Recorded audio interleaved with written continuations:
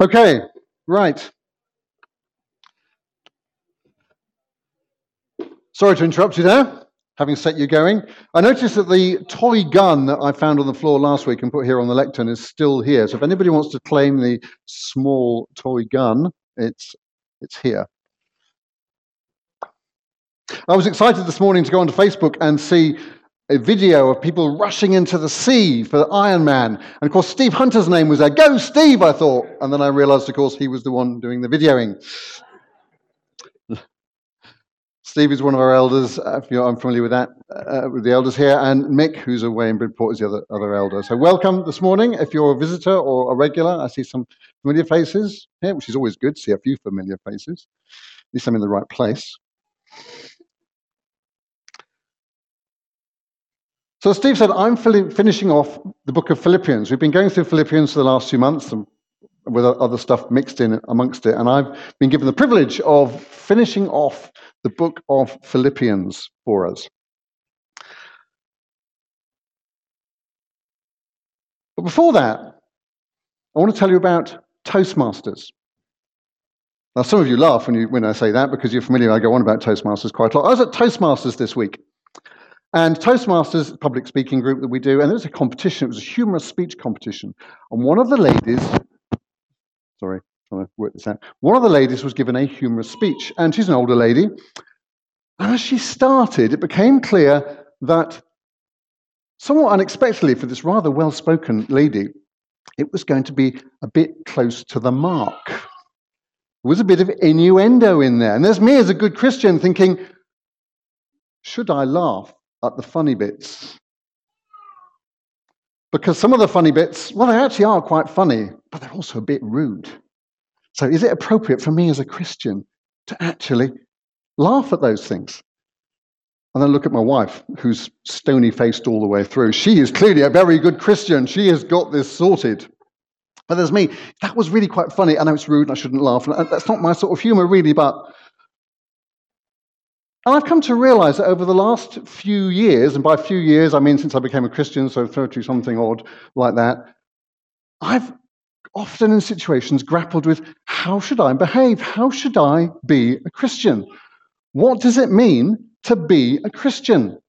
It's quite easy to do Christian, go to church, pray, say the right things. But what does it mean to be a Christian?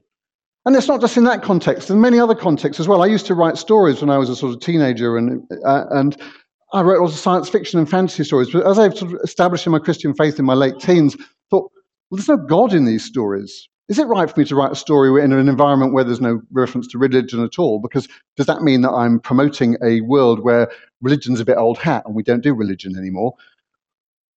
Would I bring Jesus into it? Well, that's a bit cheesy, isn't it, potentially? Or do I talk about other religions? Well, no, I can't. And again, this whole thing about, well, as a writer, how do I incorporate my Christian faith into what I do? What does it mean to be a Christian? And that's something that I've really grappled with over the years.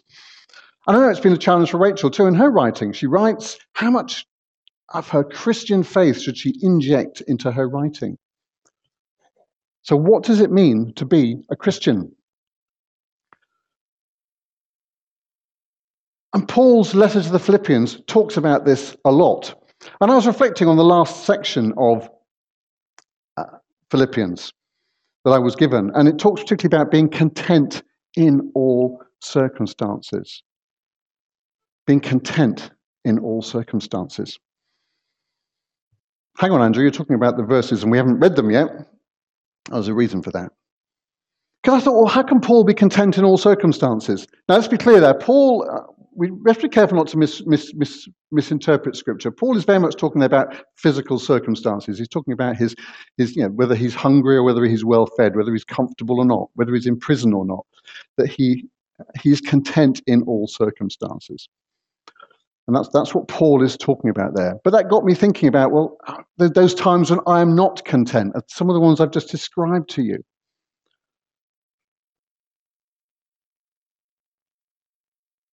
We are human beings. We are human beings. Often, from our Christian point of view, we look at ourselves as what we do. our doings. We're not human doings. We are human beings. What's inside us? And as I read what Paul was saying there about comfort in all being content in all circumstances, that led me back into the earlier parts of Philippians, because that being content in all circumstances, I mean, that can sound a bit sort of, I don't know, that sounds a bit like something you read on Facebook. Do you see these things on Facebook where it says, I am all that I need? I am everything that I could possibly need for myself. And I see people giving advice to each other. Don't worry about the situation. You've got everything you need within yourself. Is it just me who sees these things on Facebook? Yeah, other people see. I even see Christians sharing these memes about, let's spread a bit of karma and all the rest of it. I think, well, actually, it's probably not wise for us to use that sort of language and to talk about this sort of self-reliance. Because what Paul's there is talking about when he's content in all circumstances, he's not talking about self-reliance, he's talking about Jesus. And he's referring back to the rest of the letter. I thought, well, it's important then we refer back to the rest of the letter. And whenever we go through a letter like Philippians, we do it chunk by chunk by chunk by chunk, which is great. But that's not how the Philippians heard it. The Philippians heard it from start to finish. There were no chapter breaks. There were no verses. So this morning, I'm going to start by reading to you Philippians. Feel free to listen. We won't put the verses up on the screen. Feel free to listen. I'll be using the latest NIV version, the 2011 edition. Feel free, if you want to concentrate, to close your eyes. I often close my eyes when people are preaching. It means I'm listening really hard. Okay? So, no, you're welcome to close your eyes. And I'll pray in just a moment before I read through. Allow the Holy Spirit to speak to you as you read through the whole of the book of Philippians. I've practiced, so I'll know that you'll get out by lunchtime. Lord, we thank you for your word. Lord, and we thank you that we can learn so much through your word. We thank you for the book of Philippians. We thank you, Lord, for blessing us with Paul's writings. And we want to come now. We want to hear you speaking to us, Lord, through this book. I pray that you'll speak to us. There's many different things in this book, Lord. I pray that we all speak to us individually through that which you want us to hear. Amen. So I'm going to read the book of Philippians to you now. If I stop halfway through, it means the technology has done something unexpected. Philippians, Paul and Timothy, servants of Christ Jesus, to all God's holy people in Christ Jesus at Philippi, together with the overseers and deacons. Grace and peace to you from God our Father and the Lord Jesus Christ. I thank my God every time I remember you. In all my prayers for all of you, I always pray with joy because of your partnership in the gospel from the first day until now, being confident of this, that he who began a good work in you will carry it on to completion until the day of Christ Jesus. It is right for me to feel this way about all of you, since I have you in my heart, and whether I am in chains or defending and confirming the gospel, all of you share in God's grace with me. God can testify how I long for all of you with the affection of Christ Jesus. And this is my prayer, that your love may abound more and more in depth and in knowledge and depth of insight, so that you may be able to discern what is best and may be pure and blameless for the day of Christ, filled with the fruit of righteousness that comes through Jesus Christ, to the glory and praise of God. Now, I want you to know, brothers and sisters, that what has happened to me has actually served to advance the gospel. As a result, it has become clear throughout the whole palace guard and to everyone else that I am in chains for Christ. And because of my chains, most of the brothers and sisters have become confident in the Lord and dare all the more to proclaim the gospel without fear. It's true that some preach Christ out of envy and rivalry, but others out of goodwill. The latter do so out of love, knowing that I am put here for the defense of the gospel. The former preach Christ out of selfish ambition, not sincerely, supposing that they can stir up trouble for me while I am in chains. But what does that matter? The important thing is that in every way, whether from false motives or true, Christ is preached. And because of this, I rejoice. Yes, and I will continue to rejoice, for I know that through your prayers and God's provision of the Spirit of Jesus Christ, what has happened to me will turn out for my deliverance. I eagerly expect and hope that I will in no way be ashamed, but will have sufficient courage, so that now, as always, Christ will be exalted in my body, whether by life or by death. For to me, to live is Christ, and to die is gain. If I am to go on living in the body, it will mean fruitful labor for me. But what shall I choose? I don't know. I'm torn between the two. I desire to depart and be with Christ, which is better by far. But it is more necessary for you that I remain in the body. Convinced of this, I know that I will remain, and I will continue with all of you for your progress and joy in the faith, so that through my being with you again, your boasting in Christ Jesus will abound on account of me. Whatever happens, conduct yourselves in a manner worthy of the gospel of Christ. Then, whether I come and see you or only hear about you in my absence, I will know that you stand firm in the one Spirit, striving together as one for the faith of the gospel, without being frightened in any way by those who oppose you. This is a sign to them that they will be destroyed, but that you will be saved, and that by God. For it has been granted to you on behalf of Christ not only to believe in him, but also to suffer for him, since you are going through the same struggle you saw I had, and now hear that I have. Therefore, if you have any encouragement from being united with Christ, if any comfort from his love, if any common sharing in the Spirit, if any tenderness and compassion, then make my joy complete by being like-minded, having the same love, being one in spirit and of one mind. Do nothing out of selfish ambition or vain conceit. Rather, in humility, value others above yourselves, not looking to your own interests, but each of you to the interests of others. In your relationships with one another, have the same mindset as Christ Jesus, who, being in very nature God, did not consider equality with God something to be used to his advantage. Rather, he made himself nothing by taking the very nature of a servant, being made in human likeness. And being found in appearance as a man, he humbled himself by becoming obedient to death, even death on a cross.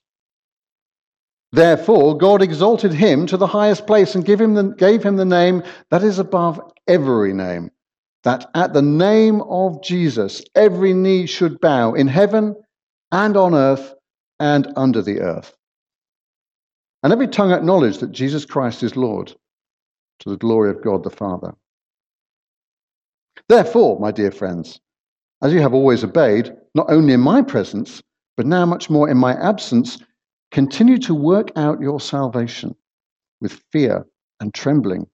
For it is God who works in you to will and to act in order to fulfill his good purpose.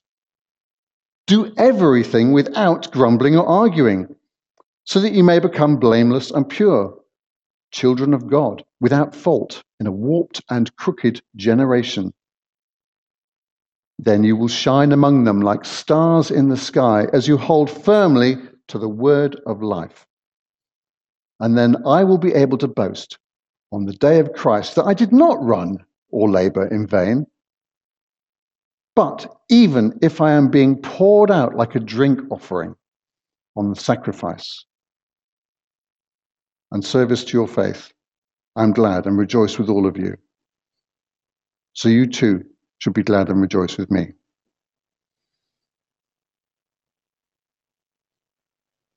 I hope in the Lord Jesus to send Timothy to you soon, that they may also be cheered when I receive news about you. I have no one else like him who will show genuine concern for your welfare, for everyone looks out to his own interests, not those of Jesus Christ. But you know that Timothy has proved himself, because as a son with his father, he has served me in the work of the gospel. I hope, therefore, to send him as soon as I see how things go with me. And I am confident in the Lord that I myself will come soon. But I think it necessary to send back to you Epaphroditus, my brother, co-worker, and fellow soldier, who is also your messenger, whom you sent to take care of my needs. For he longs for all of you and is distressed because you heard he was ill. Indeed, he was ill and almost died, but God had mercy on him, and not on him only, but also on me, to spare me sorrow upon sorrow. Therefore, I am all the more eager to send him, so that when you see him again, you may be glad, and I may have less anxiety. So then, welcome him in the Lord with great joy and honor people like him, because he almost died for the work of Christ. He risked his life to make up for the help you yourselves could not give me. Further, my brothers and sisters, rejoice in the Lord. It's no trouble for me to write the same things to you again, and this is a safeguard to you. Watch out for those dogs, those evildoers, those mutilators of the flesh. For it is we who are the circumcision, we who serve God by his Spirit, who boast in Christ Jesus, and who put no confidence in the flesh. Though I myself have reasons for such confidence. If someone else thinks they have reasons to put confidence in the flesh, I have more. Circumcised on the 8th day, of the people of Israel, of the tribe of Benjamin, a Hebrew of Hebrews. In regard to the law, a Pharisee. As for zeal, persecuting the church. As for righteousness based on law, faultless. But whatever were gains to me, I now consider loss for the sake of Christ. What is more, I consider everything a loss because of the surpassing worth of knowing Christ Jesus my Lord, for whose sake I have lost all things. I consider them garbage, that I may gain Christ and be found in him, not having a righteousness of my own that comes from the law, but that which is through faith in Christ, the righteousness that comes from God on the basis of faith. I want to know Christ. Yes, to know the power of his resurrection and participation in his sufferings, becoming like him in his death, and so somehow attaining to the resurrection from the dead.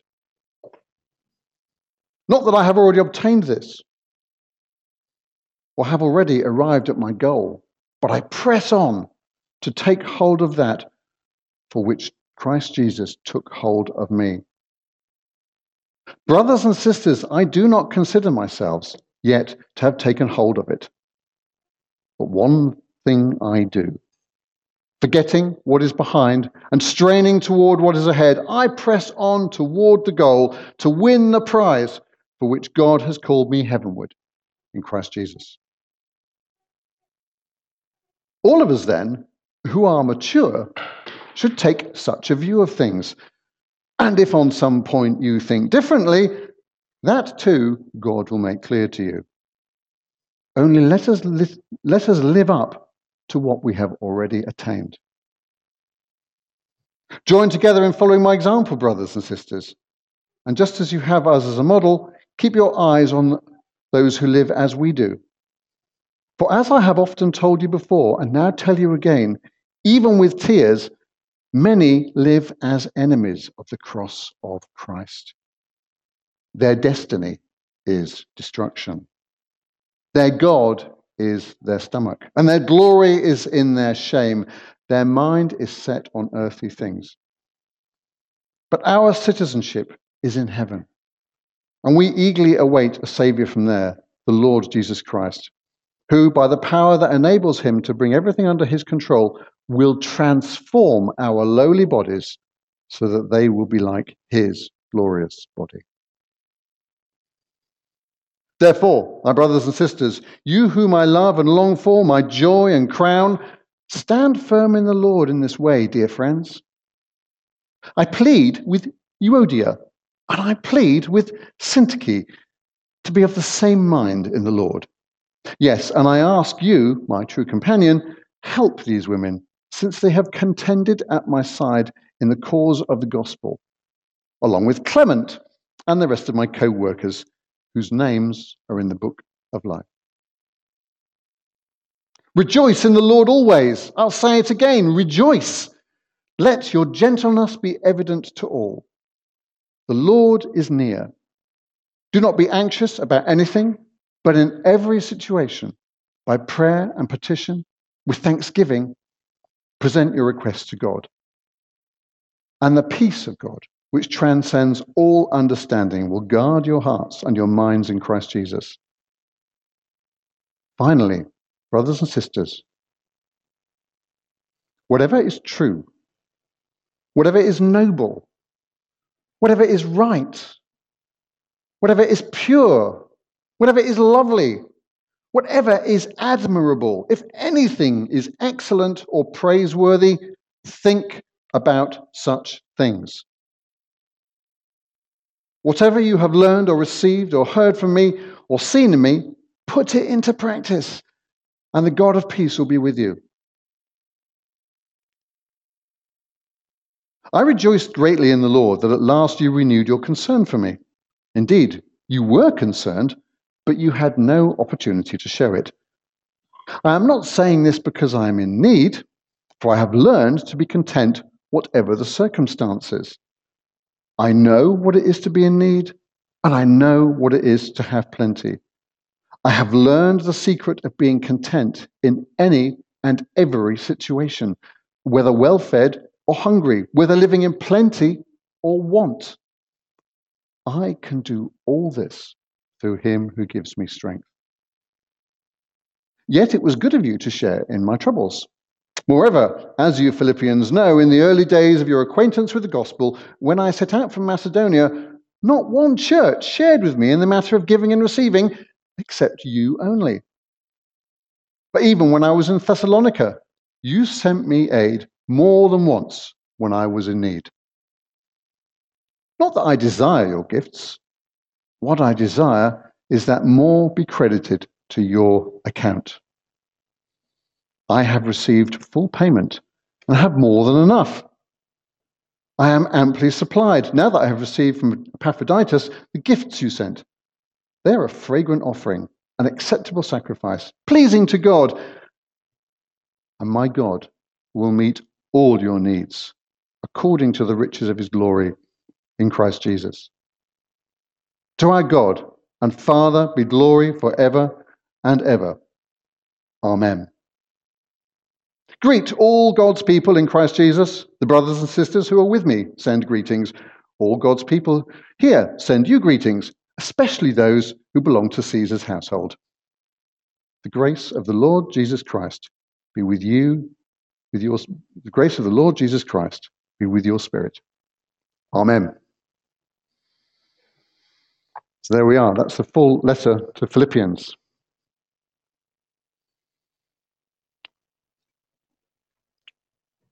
I said I read that because there's so much in there. I drew out points as I went through when I was preparing this about this whole point. What does it mean to be a Christian?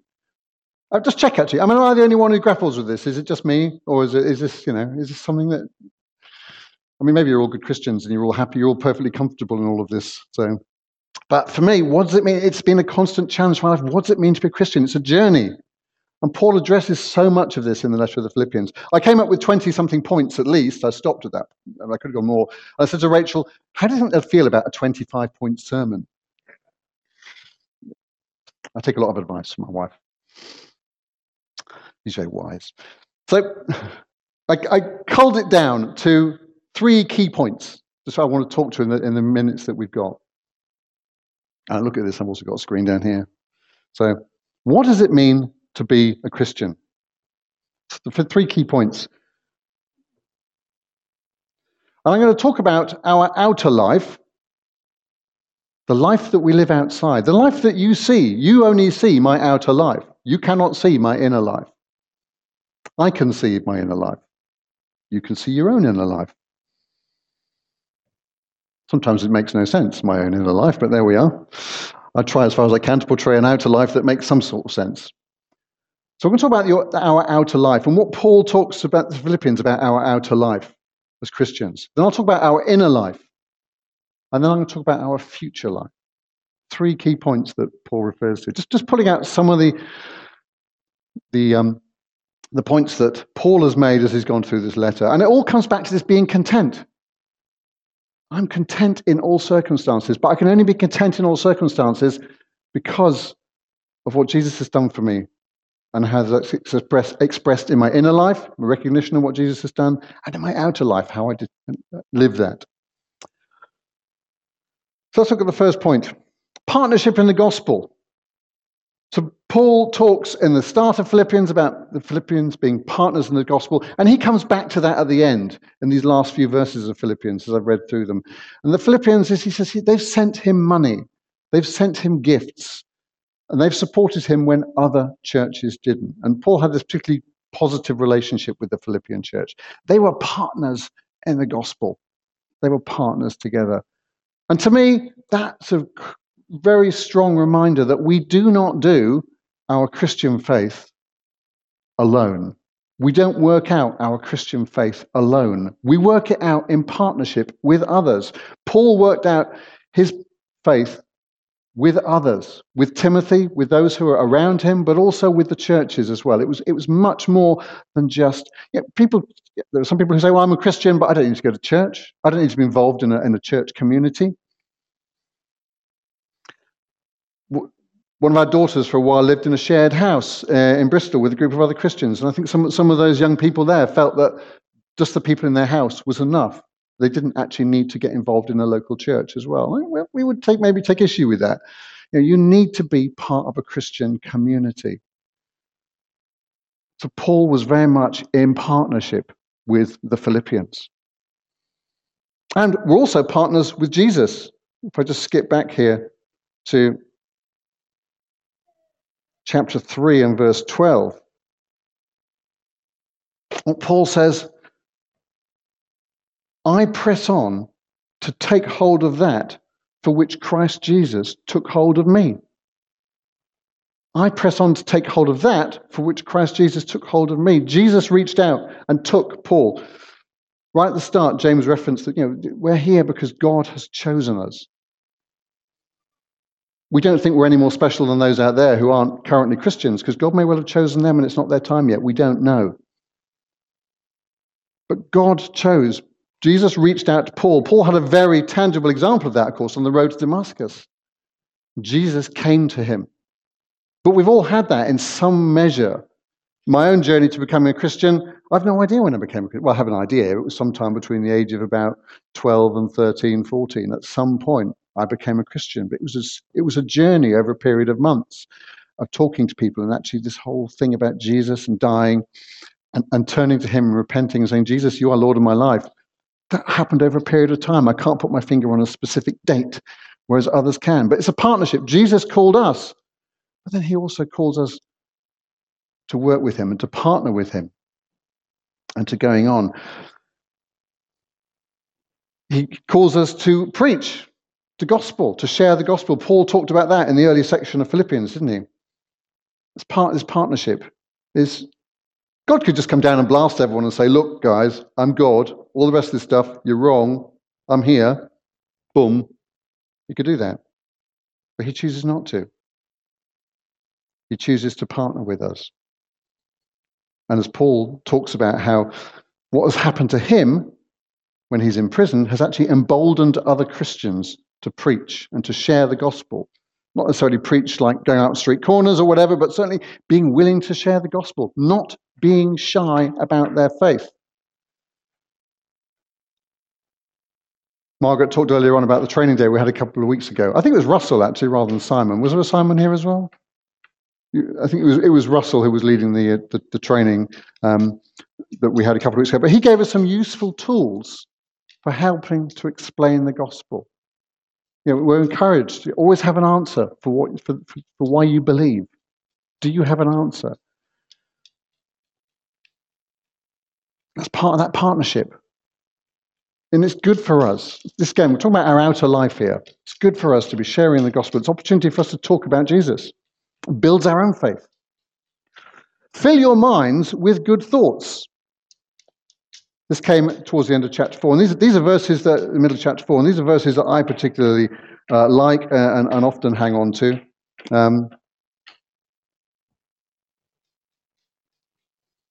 Chapter 4, verse 8. Finally, brothers and sisters, whatever is true, whatever is noble, whatever is right, whatever is pure, whatever is lovely, whatever is admirable, whatever is excellent or praiseworthy, think about such things. Now, I'm going to talk about the inner life in a minute. Is this about inner life or is this about outer life? Well, to be honest, it crosses over both. But we choose what to take in to ourselves. And that, in turn, influences what comes out of us. What sort of things do you think about? Where do you allow your mind to go? What sort of things do you allow yourselves to read or to watch? Should I put my fingers in my ears at Toastmasters when the slightly dodgy speech was going on? We don't normally do things like that at Toastmasters, by the way. It's not normally like that at all. But there we are.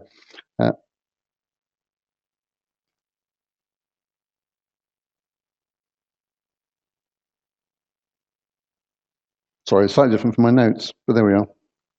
What's the third point? Rejoice in the Lord. In your outer life, do you rejoice in the Lord?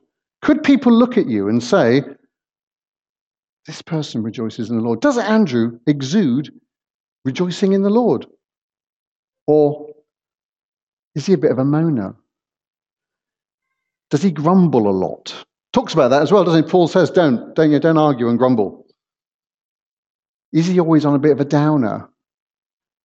Is he always talking about himself and all his problems? You're starting to recognize me, aren't you, in this? I know. But yeah, it's do we rejoice in the Lord? Are we looking and sharing with others about the good things that God has done? Are we willing to come to the front, as some people did, Fred and Margaret did this morning, and to give a testimony and say, yeah, God's doing good stuff in my life.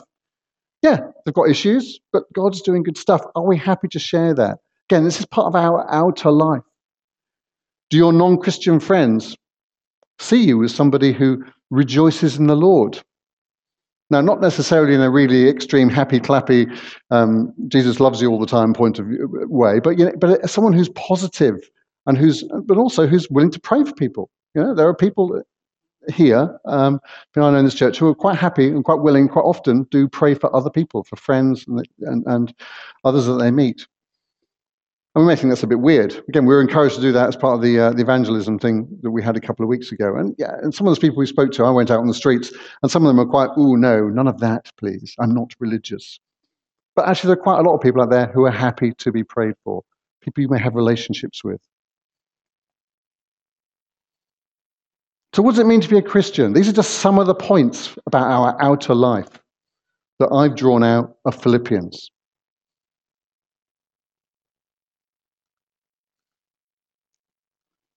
So let's talk now about our inner life, because our outer life is fed by our inner life. Jesus talked about what goes in. It's not what goes into a man that makes him unclean, although obviously he talked about things that you watch and all the rest of it. That's not healthy necessarily, because it affects your inner life. It's what comes out of a man that makes him unclean, says Jesus. And some points about our inner life as Christians. They say this is the life that nobody else can see. Do we consider everything loss for the sake of Christ? Paul talks about that. I consider everything loss. He describes the fact that he's a super Jew. He is the top of the top. He's a Pharisee. He's really good at the law. He's been diligent. He's persecuted Christians.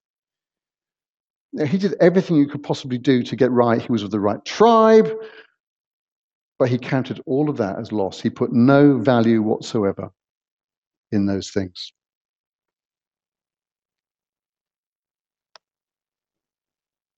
do we consider everything in our lives a loss? Not that we consider it, and Paul talks about he considers it garbage. I mean, he says it's called garbage, so that's the lowest of the low. That's really rubbish. That's as bad as it can get. That's the difference between what Jesus has done for me and the rest of my life, all the things I've achieved in my life. That's not to say that he doesn't use those things still. I mean, yeah, he was a Roman citizen, and when he was locked up, he was quite quick to say to the authorities, by the way, you shouldn't have done that. I'm a Roman citizen. So although that was part of who he was not afraid to use that when appropriate. But being a Roman citizen, being a Jew, all of that, in comparison with what Jesus has done for him, is rubbish. Knowing Christ is everything. Is that where we are in our lives? Go the right way, Andrew. Fill your minds with good thoughts. Okay, so I've obviously messed up my slides ever so slightly here, and I'm repeating the point that I made earlier on, because I said this particular thing about whatever you think about, that is very important, and it applies both to your outer life and your inner life. Fill your minds with good thoughts. Think about things that are pure, lovely, admirable. It bears repeating because it's so important. I said it's one of those verses that I go back to on a regular basis. I'm conscious my wife's in the room here at this point, but I'm a man, and men's minds do quite often wander in certain directions. If you're a man here, you probably know what I'm talking about. And this is a useful verse in that context. You know, should I be thinking about this? And we live in a seaside town. So you walk along the seafront, and sometimes you see a little bit more than really you wanted to see, to be honest. Whatever is noble, whatever is excellent or praiseworthy, think about such things. It's a very practical tip.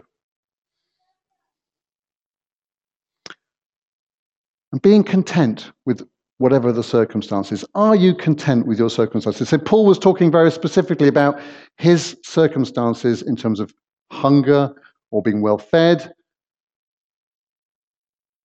It's that contentment in circumstances. And it's not this, I'm content because I'm able to rise above it. In fact, the language that Paul uses here is the language of the Stoics. So the Stoics were sort of Greek thinkers who were sort of, it doesn't matter what happens to me because I am above all of that. They were able to separate themselves from their circumstances. So he's deliberately using that language. We don't recognize it because obviously we're not, I didn't read it in the original Greek. Apologize, by the way, if anybody wanted it in the original Greek. Sorry about that. Paul's using their language, the language of self-sufficiency.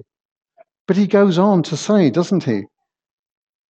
I'm content in all circumstances. But how am I content in all circumstances? I've learned the secret of being content in any and every situation, whether well-fed or hungry, in living in plenty or want. What's the secret? I can do all this through him who gives me strength. I can't do it by myself. I'm not self-sufficient. Jesus, I do it all because you give me strength. And finally, just quickly, talk there about our inner life and some of the points about being a Christian from our inner life. Our future life. There's some great verses here in Philippians. Our citizenship is in heaven. Do you live your life remembering, being in mind of the fact that your citizenship is in heaven? It's so easy to get stuck into the things of this life, isn't it? And to get weighed down by the cares of this life. We're in this world, but not of it. Our citizenship is in heaven. And Paul wants to know the power of his resurrection. Talking obviously here about Jesus. And verse 3, verse 10. I want to know Christ. Yes, to know the power of his resurrection and participation in his sufferings. Becoming like him in his death and somehow attaining to the resurrection of the dead.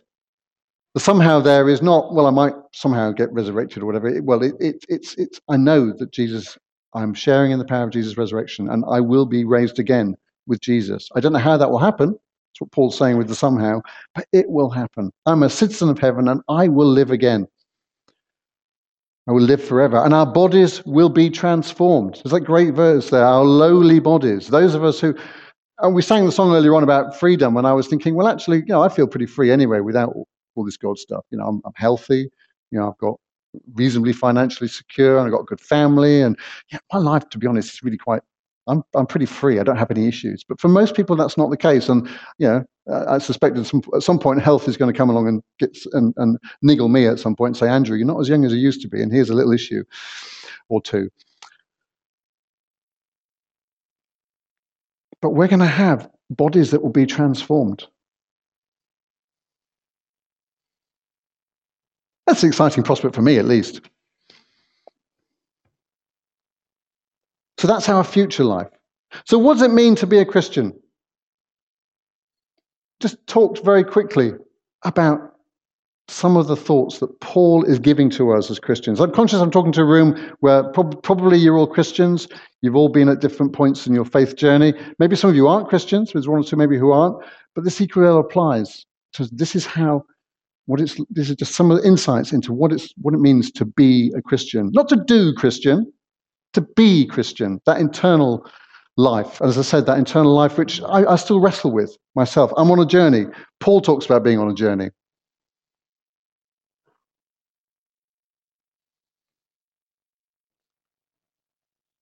Learning to be content, whatever the circumstances, because our identity is in Jesus. That, for me, is the summary of what I'm taking away from this. Learning to be content, whatever the circumstances, because my identity, your identity, is in Jesus. I want to read something to you. This came across my Facebook literally yesterday. Again, talking about this whole thing about what's going into your mind. I don't know what you see on Facebook, but I make a point of trying to follow things that are encouraging. And one of the things I follow is Christianity Today. It's American, apologies, but they're forever putting useful articles up. And there's a testimony that came up yesterday. It caught my eye. I don't read everything they put up, but it caught my eye. And I read it, and I thought, actually, you know what? I'm going to read out the end of this tomorrow, being today now. And you'll see why in a moment. So this is a young man. I'd say he's a nobody. Obviously, no one's a nobody. He's important in God's eyes, but he's not anyone particularly. He's not a particular preacher or anything like that. But he's shared his testimony through Christianity Today. Became a Christian around about 25, in the middle of a music concert. And he says in the article, he suddenly realized that in this music concert, where he was doing drugs, and he said he suddenly realized that what he was doing was worship, but it wasn't worshiping God. He'd been talking to Christians beforehand. So he had a conversion experience of realizing what he was doing was not worshiping God, but worshiping something else through the way he lived his life. And he writes this at the end of the article. I never understood the importance of identity before becoming a Christian. I had spent my life searching for meaning in a million different places. School, career, girls, popularity, money. I got my identity through what other people thought of me, which made me incredibly insecure. I was haunted by a fear that I was never good enough. I struggled with anxiety and depression and used drugs and alcohol as an escape. About 9 months after my conversion, I was praying for a friend struggling through a breakup. I told him that his identity didn't come from a woman and that his life had meaning, whether he was in a relationship or not. All of a sudden, I realized I was talking to myself. It didn't matter whether I had a successful career, a wife, kids, a lot of money. None of those things defined who I was. My identity came from Jesus and his sacrifice on the cross. In his letter to the Philippian church, Paul writes, I know what it is to be in need, and I know what it is to have plenty. I have learned the secret of being content in any and every situation, whether well-fed or hungry, whether living in plenty or want. I can do all this through him who gives me strength. Once I internalized those words, I was free. Learn to be content in all circumstances.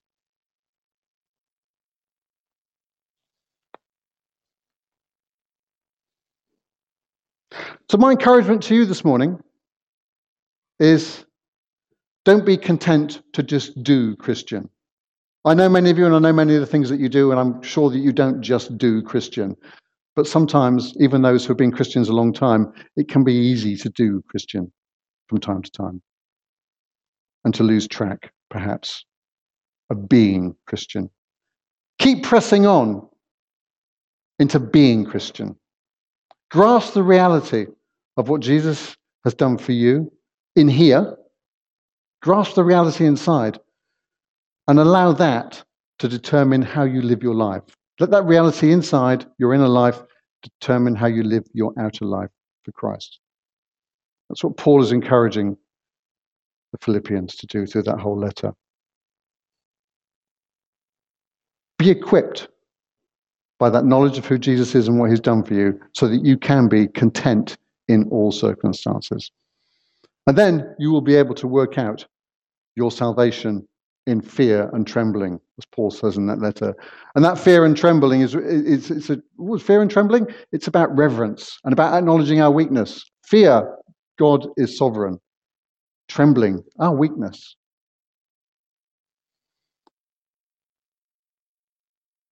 If you want prayer for anything, if anything I've said this morning has struck a chord and you would like prayer, then feel free to come after once we've finished. I'll hand over to James in just a moment to wrap up. You okay with that, James? Yeah. But feel free to come and Steve will pray, myself, others will pray for you. We want to allow God to intervene in our lives, and prayer is how that happens. Well, all I can do is finish with the words of Paul at the end of Philippians to remind us all that my God will meet all your needs according to the riches of his glory in Christ Jesus. And to God and Father be glory forever and ever. Amen.